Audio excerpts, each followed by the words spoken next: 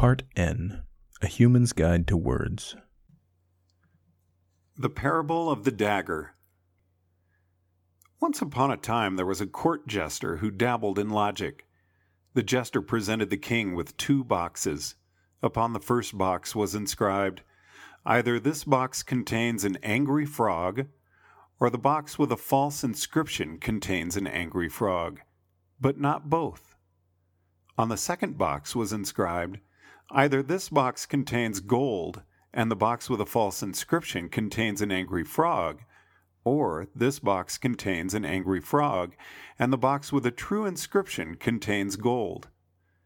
And the jester said to the king, "One box contains an angry frog, the other box gold, and one, and only one, of the inscriptions is true." The king opened the wrong box and was savaged by an angry frog.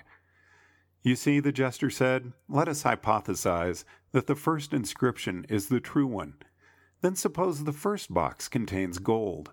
Then the other box would have an angry frog, while the box with a true inscription would contain gold, which would make the second statement true as well. Now hypothesize that the first inscription is false, and that the first box contains gold.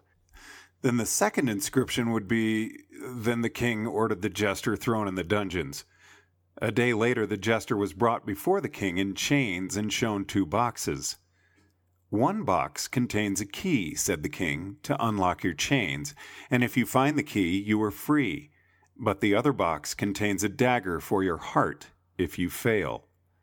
And the first box was inscribed, "Either both inscriptions are true, or both inscriptions are false." And the second box was inscribed, "This box contains the key." The jester reasoned thusly: suppose the first inscription is true, then the second inscription must also be true. Now suppose the first inscription is false, then again the second inscription must be true.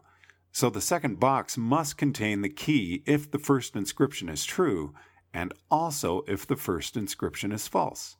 Therefore, the second box must logically contain the key. The jester opened the second box and found a dagger. "How?" cried the jester in horror as he was dragged away. "It's logically impossible." "It is entirely possible," replied the king. "I merely wrote those inscriptions on 2 boxes, and then I put the dagger in the second one."